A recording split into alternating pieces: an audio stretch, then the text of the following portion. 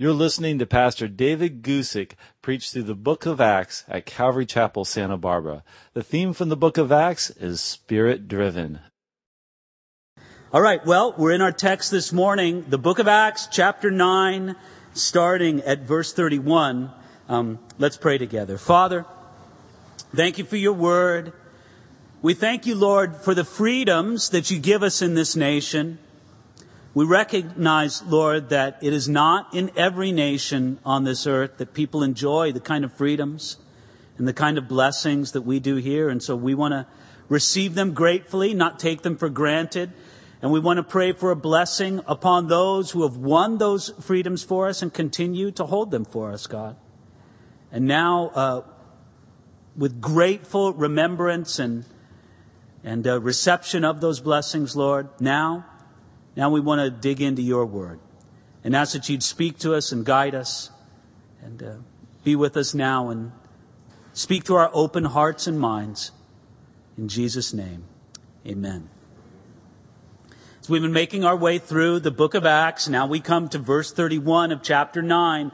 We've been following the narrative all the way from the beginning where it started in Jerusalem, and now the gospel is beginning to spread more and more outward from Jerusalem. It spread to Samaria. It spread to the areas of broader Judea. And we sort of had a summary statement of this in verse 31, describing as such. Then the churches throughout all Judea, Galilee, and Samaria had peace and were edified. And walking in the fear of the Lord and in the comfort of the Holy Spirit, they were multiplied.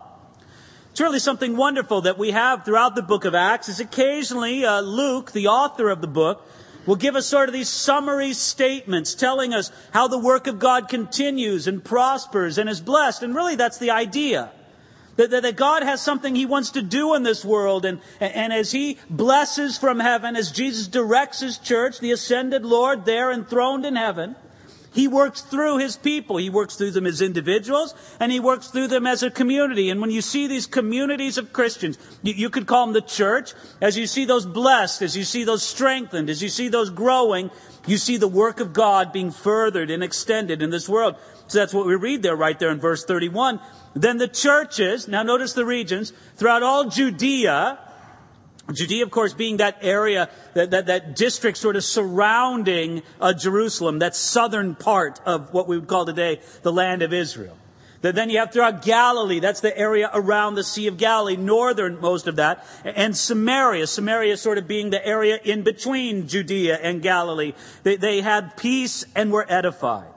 Now again, Acts chapter 9 began with a very zealous man named Saul of Tarsus who was breathing threats and murder against the church. He was a man full of hate, filled with prejudice, filled with murderous rage against the church. But God was more than able to turn his terrible threat into a great blessing. Luke wants to show us that not only did the work of God continue despite men like Saul of Tarsus, but actually it was strong even despite the great opposition that came against it. You see right there it says that the church was expanding. I noticed with some interest right there in verse 31 where it says that the church was expanding in Galilee. Now we're told something about the early Christian work in Judea and Jerusalem. We're told something about the work in Samaria. We just saw that a few weeks ago. But we're sort of interested to find that churches were also being planted and established in Christian communities. Were coming up in Galilee. The book of Acts doesn't describe anything specifically of that. It doesn't talk about one of the apostles going there or a man like Philip or Stephen or somebody else. This tells us that the record we have in the book of Acts is incomplete. There was a whole lot going on that isn't recorded for us. We're just given highlights of particular places and particular times. There was a lot going on in Galilee that we're really not told very much about. The book of Acts is only a partial history of what God was doing during this period. But notice what he says there in verse 31 about the churches. It says that the churches throughout all Judea, Galilee, and Samaria had peace and were edified. Notice that first. They had peace. They had peace even though persecution was continuing.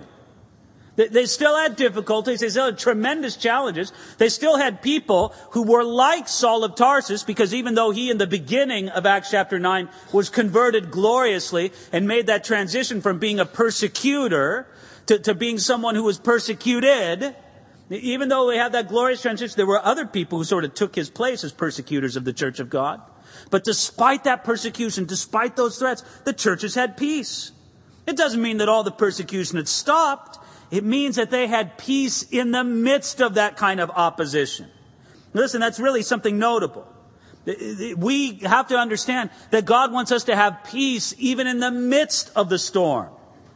If you're waiting for all the conflicts in your life and all the difficulties to stop so that you can have peace, you're never going to have peace.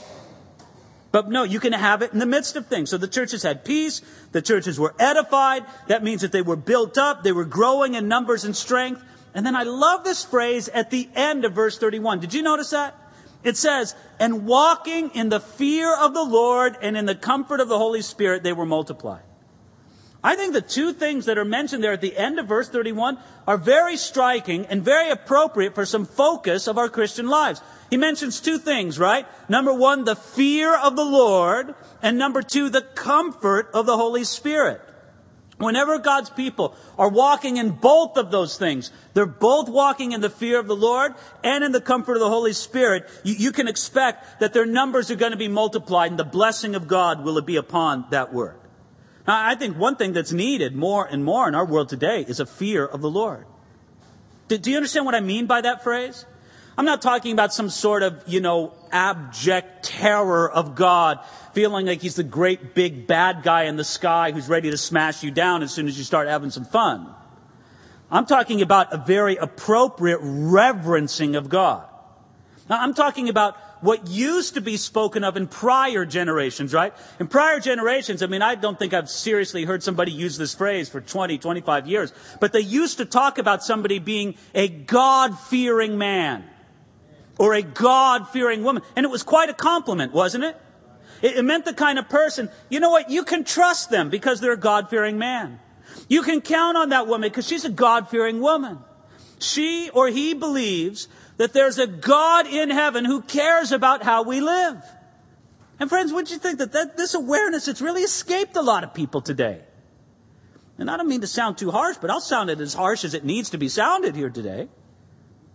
There's many of you need a renewal of the fear of God in your life. You need to come to a greater respect of the Lord and have this idea that there is a God in heaven and he really cares about how you live.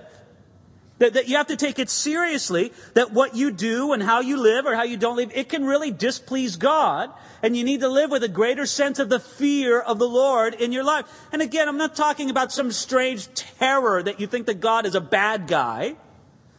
No, that there's a God in heaven and he cares about how we live. Do you feel that? Do you sense that? Now, maybe you do. But maybe you feel it in a small way and you need to feel it in a greater way in your life. Isn't this true?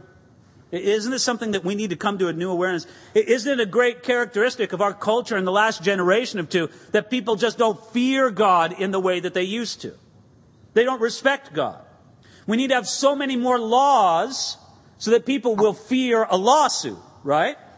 Because they don't fear the Lord, but they may fear a lawsuit.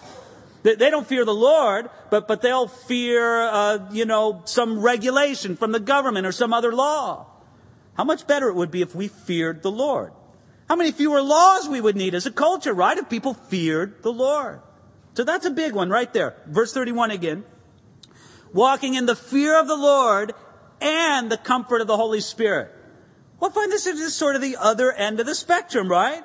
The comfort of the Holy Spirit is that sweet assistance, that sweet help, that sweet grace of the Holy Spirit that comes to us at the necessary time. That sort of loving hug and strengthening presence of God in our life. And we need that as well, don't we? I look at these two aspects of really the character of God that we both need in our lives. Some of us need to a greater degree the fear of the Lord. Some of us need to a greater degree the comfort of the Holy Spirit. But I'm telling you, God is here. God is present to bring those things into your life. And I don't know, I wish I could interview each individual here and find out what is it in your life that you really need. No, you need more of a sense of the fear of God. No, you over there, you need a greater sense of the comfort of the Holy Spirit. I may not know, but can I tell you, the Holy Spirit knows exactly. He knows exactly what it is. And I think if you'll just ask Him, and if you'll be open to Him working it deep in your life, He'll tell you this morning. And He'll bring you back to that place where you're seeking Him for a greater sense of reverence and honor to our God, or a greater reception of the comfort and strength that He brings. You put both of those things together, and man, that's a strong, dynamic Christian community. That's a strong, dynamic individual Christian life, walking both in the fear of the Lord and in the comfort of the Holy Spirit. Now, I titled this message, I'm terrible at titling messages.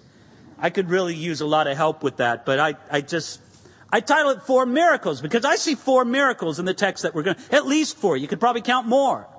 But I'll tell you one miracle I see. I think it's a miracle that despite the persecution, despite the difficulties, these churches were growing and prospering and being blessed, as we see there in verse 31. But verse 32 leads us into a second miracle. Let's take a look. Second miracle here, verse 32. Now it came to pass that as Peter went through all parts of the country, that he also came down to the saints who dwelt in Lydda.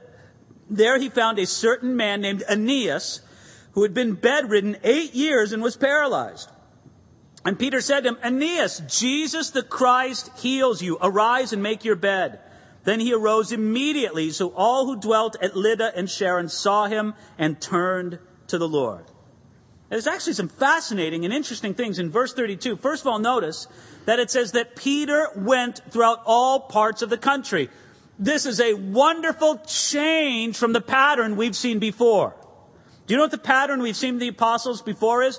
Pretty much, not absolutely, but pretty much, the apostles stay in Jerusalem and let ministry come to them.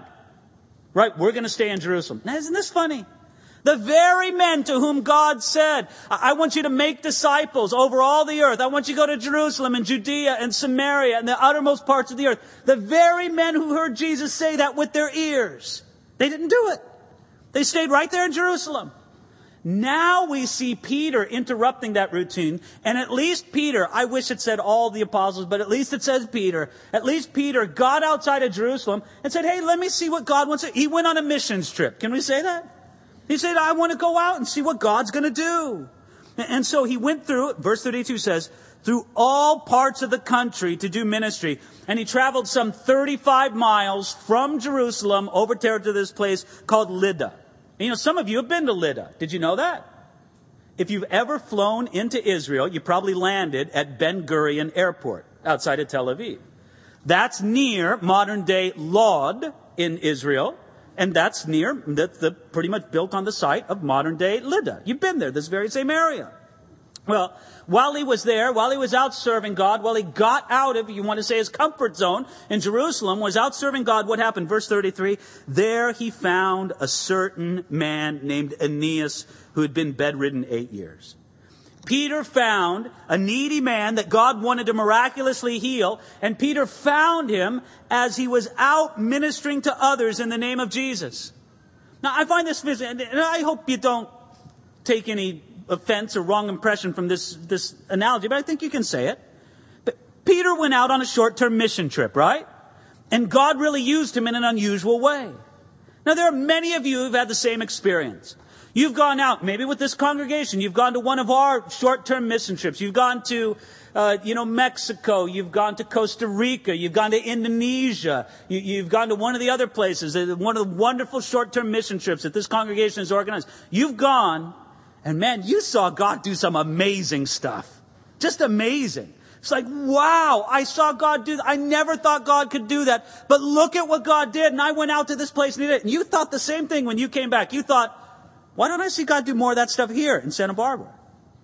Well, I'll tell you why. There's really a reason. I think it was true in Peter's dynamic and probably true in our own as well.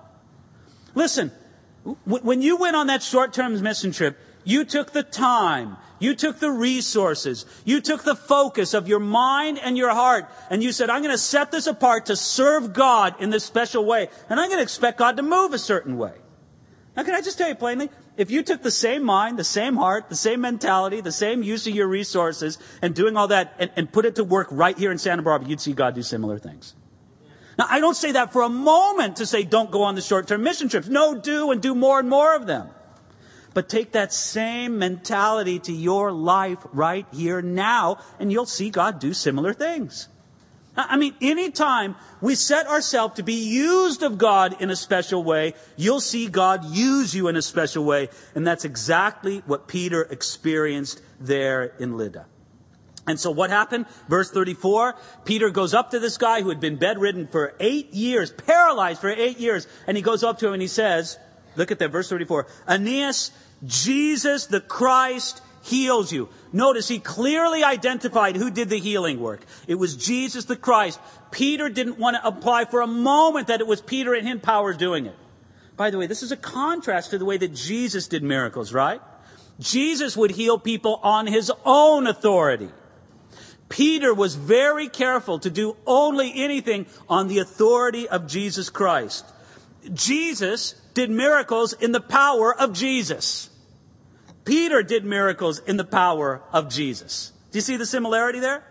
But notice this as well. He says this in verse 34 to the man, arise and make your bed. Now, you know what I think is interesting about that? Is those are almost the exact words that Jesus spoke to a man when he healed him from paralysis. It's a great situation. It's in Mark chapter 2. It's one of the coolest miracles in all the Gospels. And preachers love this miracle. If you don't like this miracle and preaching on it, there's something wrong with you in ministry. It's that one where some friends of the paralyzed man lowered him down through an opening in the roof. Isn't that cool? You know, guys lowering a guy down on a stretcher and calling out to Jesus, man, heal this guy. Heal him. We don't have to pull him back up. You know, heal him so he can walk out of there. And Jesus looks at the man and what does he say? He says, son, you're forgiven. Your sins are forgiven you. Isn't that right? You could just imagine the guys who lowered him. No, he doesn't need forgiveness. He needs healing. But Jesus knew what that man's greater need was. And as much as he needed to be healed, and he did need to be healed, he had a greater need in his life for forgiveness. And Jesus said that because he knew that it would sort of get under the skin of the religious officials who would wonder, who does this man Jesus think he is, that he has the power to forgive sins? And Jesus said this to the religious people gathered there. He said, listen, you wonder whether or not I have the power to forgive sins. But I'm going to demonstrate to you that I do have the power to forgive sins because I'm going to show you that I have the power to heal this man right now. Of course, I'm paraphrasing, but that's a general idea of what Jesus said. And then Jesus healed the man, demonstrating that not only he had the power to heal, but he also had the power to grant forgiveness of sins. And the man was gloriously healed. But when he healed him, he said this to the man. He said, arise and take up your bed. Very similar to exactly what Peter said right here. I would suggest to you that Peter heard the echo of Jesus' words when he said this. He's thinking, well, what would Jesus do in this situation? I don't know. I remember seeing Jesus do this, so I'll do the same thing. And Jesus did a glorious work. He did this work through Peter in this situation, and Jesus was still working. Now, friends, I think this is interesting. I think it's interesting because we see there that Peter was using Jesus and his work as an example. Now, I need to explain this very carefully. I do believe that Jesus is an example for us. I think we look at the way he lived. I think of what he taught. I think of what he did. I think of how he allowed the Holy Spirit to use him. I think we look at all those things and we understand Jesus is an example. But as soon as I say those words, I need to clarify something very important. Jesus is so much more than an example for us. And Jesus being an example is not the most important thing he is. Friends, you could live your life dedicated to the proposition that Jesus will be your example. And you'll try to do exactly what he did, and you could still fall short of ever trusting in him to forgive your sins. So this greater work that Jesus did was not to live in a life that was an example for us, though he did that. The greater work that Jesus did was to die on the cross, to stand in the place of guilty sinners. To live a life that would be credited to you and I as our righteousness. And there on the cross, as he was nailed to that horrible piece of wood, he bore within himself all the wrath, all the guilt, all the shame that your sin and my sin deserved. That was his greater work. Don't ever lose sight of that. Listen, I don't mind saying Jesus should be our example, but I mind it greatly if people act like that's the main thing he came to do. He came to do for me something I could never do for myself. Rescue me from my own sins. And he did that for you as well. Oh, look, I don't mind lifting up Jesus before you as a glorious example. And I think Peter, right here in verse 32, was taking his cues from Jesus. But don't get lost in the idea here. Don't get lost in the idea that Jesus is primarily or most importantly your example. No, my friends. He needs to be your Savior. He needs to be the one who rescues you from the punishment that you rightly deserve from God. That's who Jesus is, and that's what he came to do most pointedly. Now, this miracle that Jesus did right there in Lydda, it became very well known. Verse 35, so all who dwelt at Lydda and Sharon saw him and turned to the Lord. The miraculous healing of Aeneas made many people turn to the Lord, presumably with Peter preaching the gospel to them, right? I mean, it gave them the opportunity, and Peter preached the gospel, and they turned to the Lord. Now take a look now at verse 36. At Joppa, there was a certain disciple named Tabitha, which is translated Dorcas. All right, let's just get this out of the way. It's a strange sounding name, right? Don't get into the whole Dorcas thing. I mean, look, it's a beautiful name. It is. Dorcas and Tabitha in Aramaic and in Greek, they mean different things. They mean gazelle or deer. Okay, so it's a beautiful name. Don't get hung up on the strangeness of the name. A certain disciple named Tabitha, which is translated Dorcas, this woman was full of good works and charitable deeds, which she did. But it happened in those days that she became sick and died when they had washed her and laid her in an upper room. And since Lydda was near Joppa, and the disciples had heard that Peter was there, they sent 2 men to him, imploring him not to delay in coming to them. So this woman named Tabitha, or Dorcas in the other language, this woman was a beloved member of the Christian community of Joppa because she was full of good works and charitable deeds. She was a wonderful woman who did so many good things for the Christian community. But I love how Luke phrases it right there in verse 36. Did you notice this? He notes that Dorcas was full of good works and charitable deeds, which she did. Why do I think that's remarkable? Well, because I've met some people, and sometimes I'm speaking about myself, but I've met some people who are full of good works and charitable deeds, which they think about, right? Which they plan to do someday, which they think somebody else should do. Oh, but it's a fewer number of people, is it not, who are actually full of good works and charitable deeds, which they do, which they actually do before God. And friends, I guess I just want to drive that point home. Look, it's a wonderful thing that those charitable works and good deeds, if they're in your mind, if they're in your heart, great. But why don't you put them out on the street and actually do them? Do those things. You've been thinking about helping that person, help them. You've been thinking about praying for that person, pray for them. You've been thinking about meeting that need, meet it. Do those actual things. And that's what Dorcas did, and that's what made her so wonderful among that early Christian community. Well, so anyway, these disciples, they're in Joppa, not in Lydda, where Peter is, but they hear that Peter is in Lydda, so they send out word, hey, Peter, come quickly. Hey, either she's died or she's going to die very soon. We don't know exactly where it was in the chronology, but come quickly. Don't delay. Come to us in a hurry.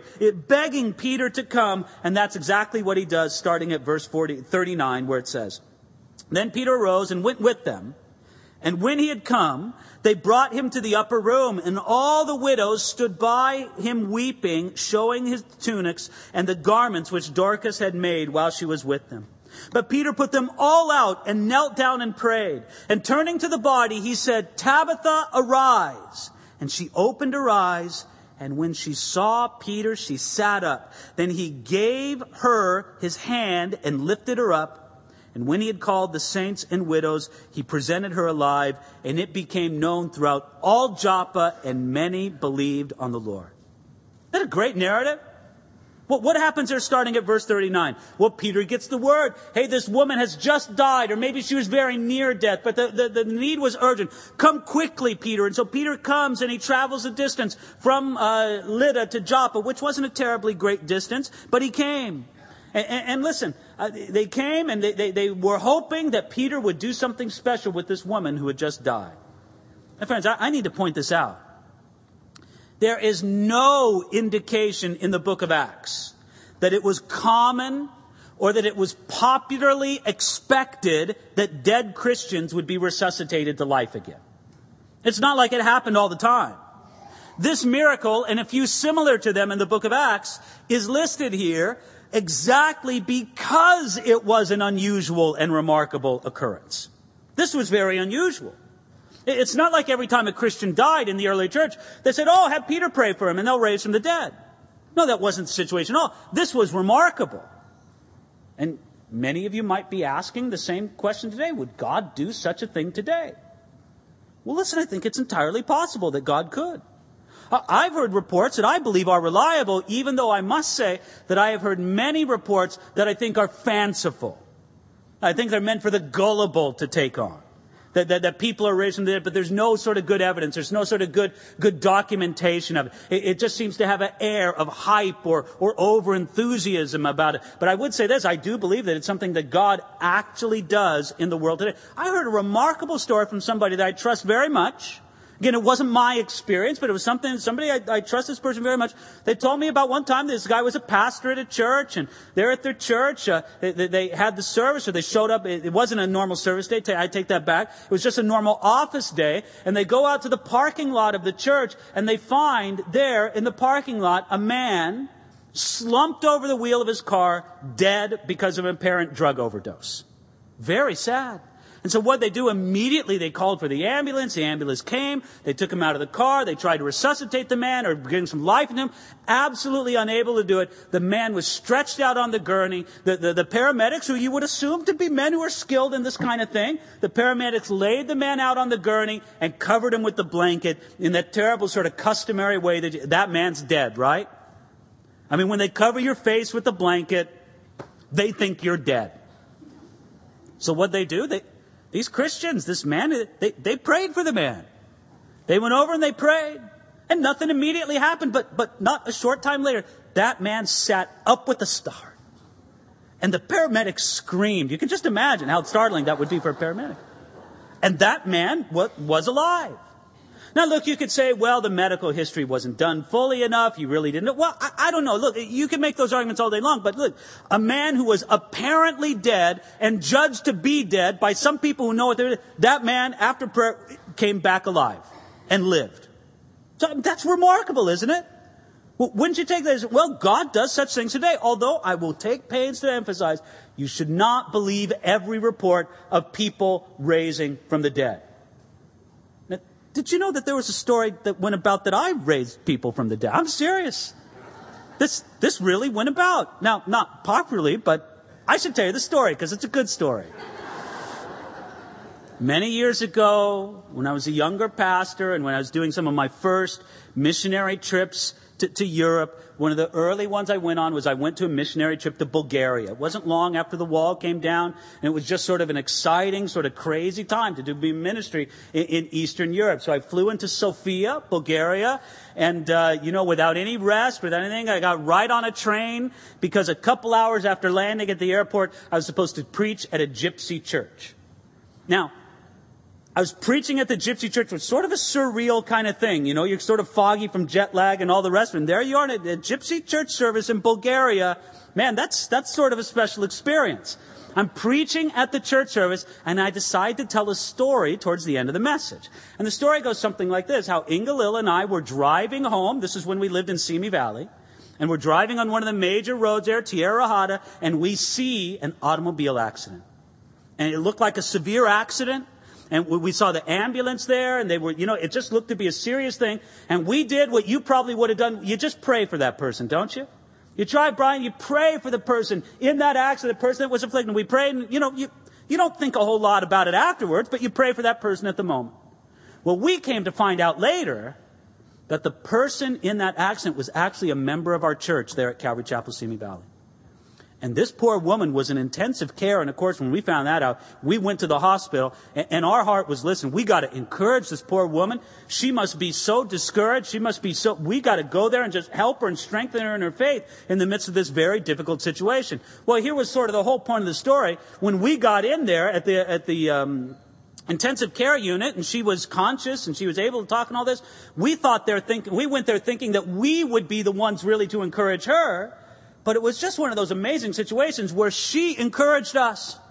I mean, just where she was at with God and her trust in the Lord and her steadfastness through such an obviously difficult thing, we were really blessed by this woman's faith. And it was one of those things, you go into the hospital thinking you go there to encourage somebody, you walk out of the hospital more encouraged than ever. It was just great. That was the story I told. That was the story I told. It's not the story that the translator told. Because after the service, the translator's talking to me and says, well, I think I should let you know that I kind of changed, I kind of got ahead of you in the story. I said, what? And she said, well, I got ahead of you in the story. And I told everybody that the person died. And so when you talked about her being alive, they all figured that you raised her from the dead. And I, man, what do you do with that? I wondered why they seemed so excited during that part of the message. Well, so anyway, when she said that, I was horrified. Oh my gosh, this is horrible. We had just dismissed the meeting. I thought, where's the pastor? We got to call this meeting back together. I got to tell her, no, I didn't raise her from the dead. It's a different story altogether. So with great alarm, I located the pastor and said, please, we got to call that. I got to tell them that I didn't really do this. You know what the pastor said? Don't worry about it at all. He said, in our gypsy services, every week, somebody in the service faints. And when that person comes back to, we all say that they were raised from the dead. So I said, no, they don't think you're anything special for raising the dead.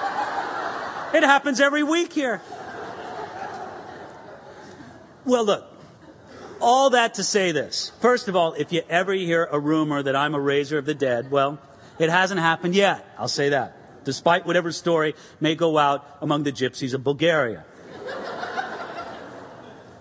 But I will say this. Look, I do believe, and I sense that you do as well, I believe that God can and does do such things today. But we should not have a gullibility about such things. We should not automatically or just quickly take every reported case of this as being true. But yet, nevertheless, it is true that God can and God would do such things today. Well, it certainly happened here. Look at it, verse 39. It says that all the widows stood by him weeping. And I don't know, maybe Peter thought, God, why do you have me? Am I here to comfort these grieving widows? Am I here just to bring some comfort? But very quickly, somewhere along, Peter sensed God wanted him to do something really unusual, remarkable, that God wanted to raise this woman up from the dead. So what did he do? Verse 40, he put them all out. Now again, that's very fascinating because it's very much like what Jesus did in another circumstance, right? In Mark chapter 5, it's also recorded in Luke chapter 8, Jesus went to go heal the daughter of a man who was the ruler of a synagogue.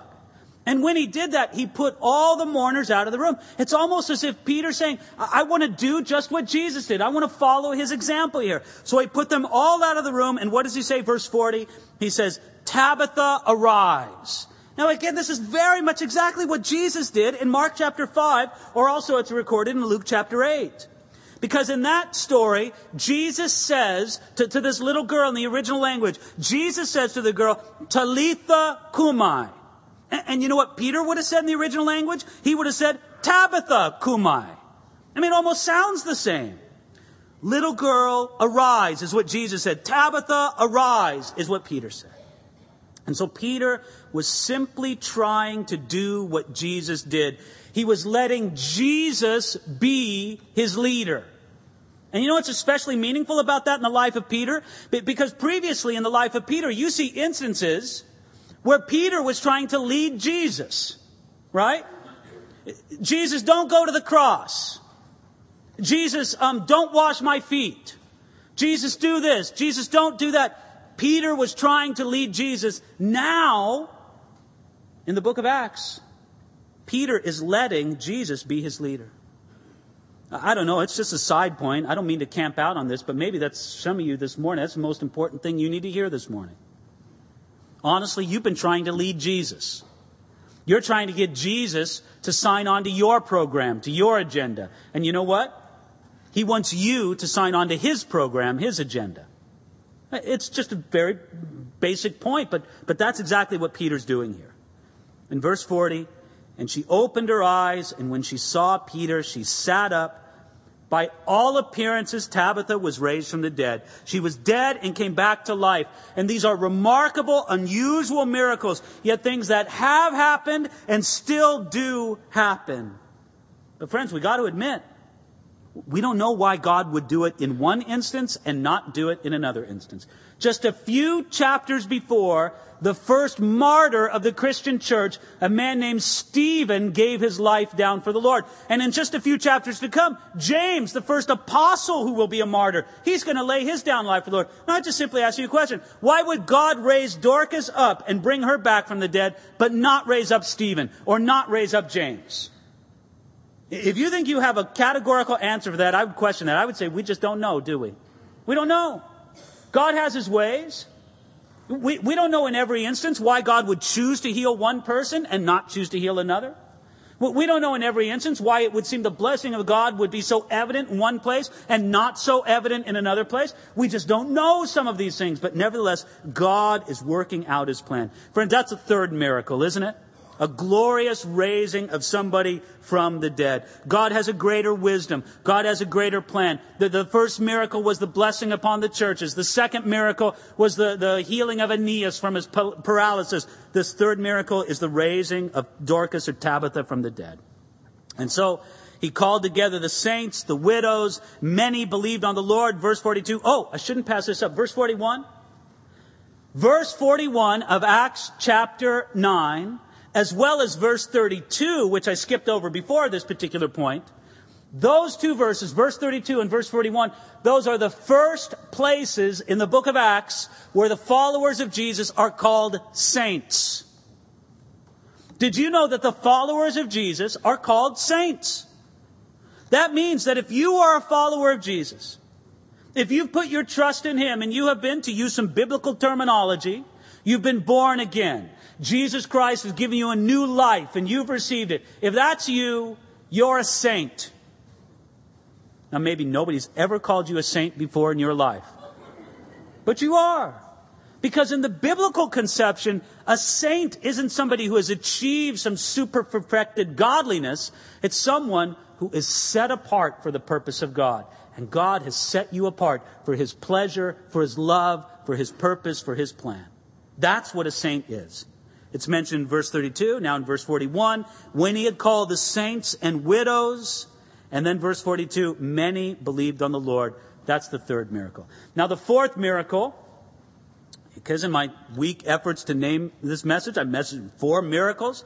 Fourth miracle is contained in verse 43. So you ready for this? It says, so it was that he stayed many days in Joppa with Simon, a tanner. You might say, well, first of all, I don't see the miracle. Secondly, if there is, what's the miracle about Peter being a guest in somebody's home, right? I don't get it. Where's the miracle there? Well, that's exactly what happened. See, Peter was in Lydda, right?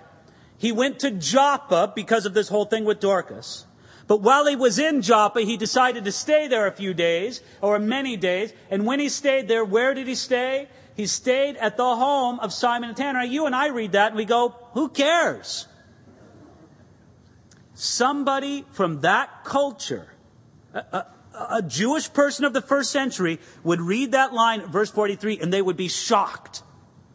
At the home of Simon the tanner, I thought that Peter was a good Jewish boy. I thought that Peter was a man who still kept kosher. I thought that Peter was a man that, yes, he trusts in Jesus as a Messiah, but he still keeps the institutions of Judaism. What business does he have staying at the home of a tanner? You might say, well, what does God have against tanners? Now, this isn't speaking about people sunbathing at the beach, people getting tans at the beach. You know what a tanner is, right? A tanner is somebody who works with the hides of animals, right? And so they make leather, whatever, sheepskin seat covers, whatever it would be. You make out a tanner who works with the hides of animals, right? Well, if you're going to work with the hides of animals, you're going to deal with a lot of dead animals, right? And people who dealt with dead carcasses, whether they be human or whether they be animal, they were considered to be, for the most part, under Jewish law, ritually unclean. And so any pious Jew, Any person who had a concern for ritual cleanliness, according to the customs of Judaism, they would stay away from a tanner. Matter of fact, it was a Jewish law that a tanner had to live at least 75 feet outside of a village because of his constant ritual uncleanliness. Mr. Tanner, you're not welcome in the community of Judaism. You do not get a seat at the synagogue, Mr. Tanner, because your job makes you forever unclean. You're just not really one of us. Matter of fact, it is said that the business of being a tanner was held in such disrepute among those ancient Jewish people that if a girl was engaged to a man who was a tanner without knowing that that was his profession, when she found out, she was under every right to break the engagement. Just no, who would marry a tanner? Yet nevertheless, look at what Peter's doing. Peter is staying at the home of a tanner. You know what this means? That his understanding of what pleases God is changing. It's becoming more biblical. You will not find a commandment in the Bible that says thou shalt not stay at the home of a tanner. It doesn't say that. That was a custom that was built upon rituals that somewhere back along the line was based upon God's Word. But those things can get pretty twisted over the years, can they not? There was no command, but there were customs again. And Peter felt free to break the customs of that day because they didn't line up with the Word of God. And this is absolutely critical for what God is going to do in the next chapter. The next chapter, wow. Acts chapter 10, you got to be here for that. That is one of the most thrilling chapters in the entire book of Acts. Because Acts chapter 10 tells us about something that may be more groundbreaking than the conversion of Saul in Acts chapter 9. In Acts chapter 10, you have the conversion of Peter. You see, in Acts chapter 9, you have the conversion of a man who's hostile from God and rejecting Him. In Acts chapter 10, you have the conversion of a religious man from his religious traditions. That's huge. In any regard, look, he stayed many days in Joppa with Simon the tanner. Now I want you to notice this. I'm going to come back to something I said earlier. Peter was walking in the fear of the Lord because he was not disobeying a commandment. And that's very important, right? He was a God-fearing man. God made no command against staying with the tanner. He was walking in the fear of the Lord, not disobeying a commandment. Nevertheless, he was also walking in the comfort of the Holy Spirit, receiving His help and His guidance and His assistance. You see those two things working in the life of Peter. And it's going to shake the world, as you'll see in Acts chapter 10. Friends, I guess I just want to conclude on that very point. Are you? Are you walking in the fear of the Lord? Are you receiving the comfort of the Holy Spirit? I could say with some confidence that one of those 2 points, and maybe both of them, touches every life that's here this morning. The fear of the Lord and the comfort of the Holy Spirit. Which is the Holy Spirit speaking to you about right now that you need more of in your life? Whatever it is, let's ask God for it now as we turn our hearts to Him to take communion together and to worship Him more.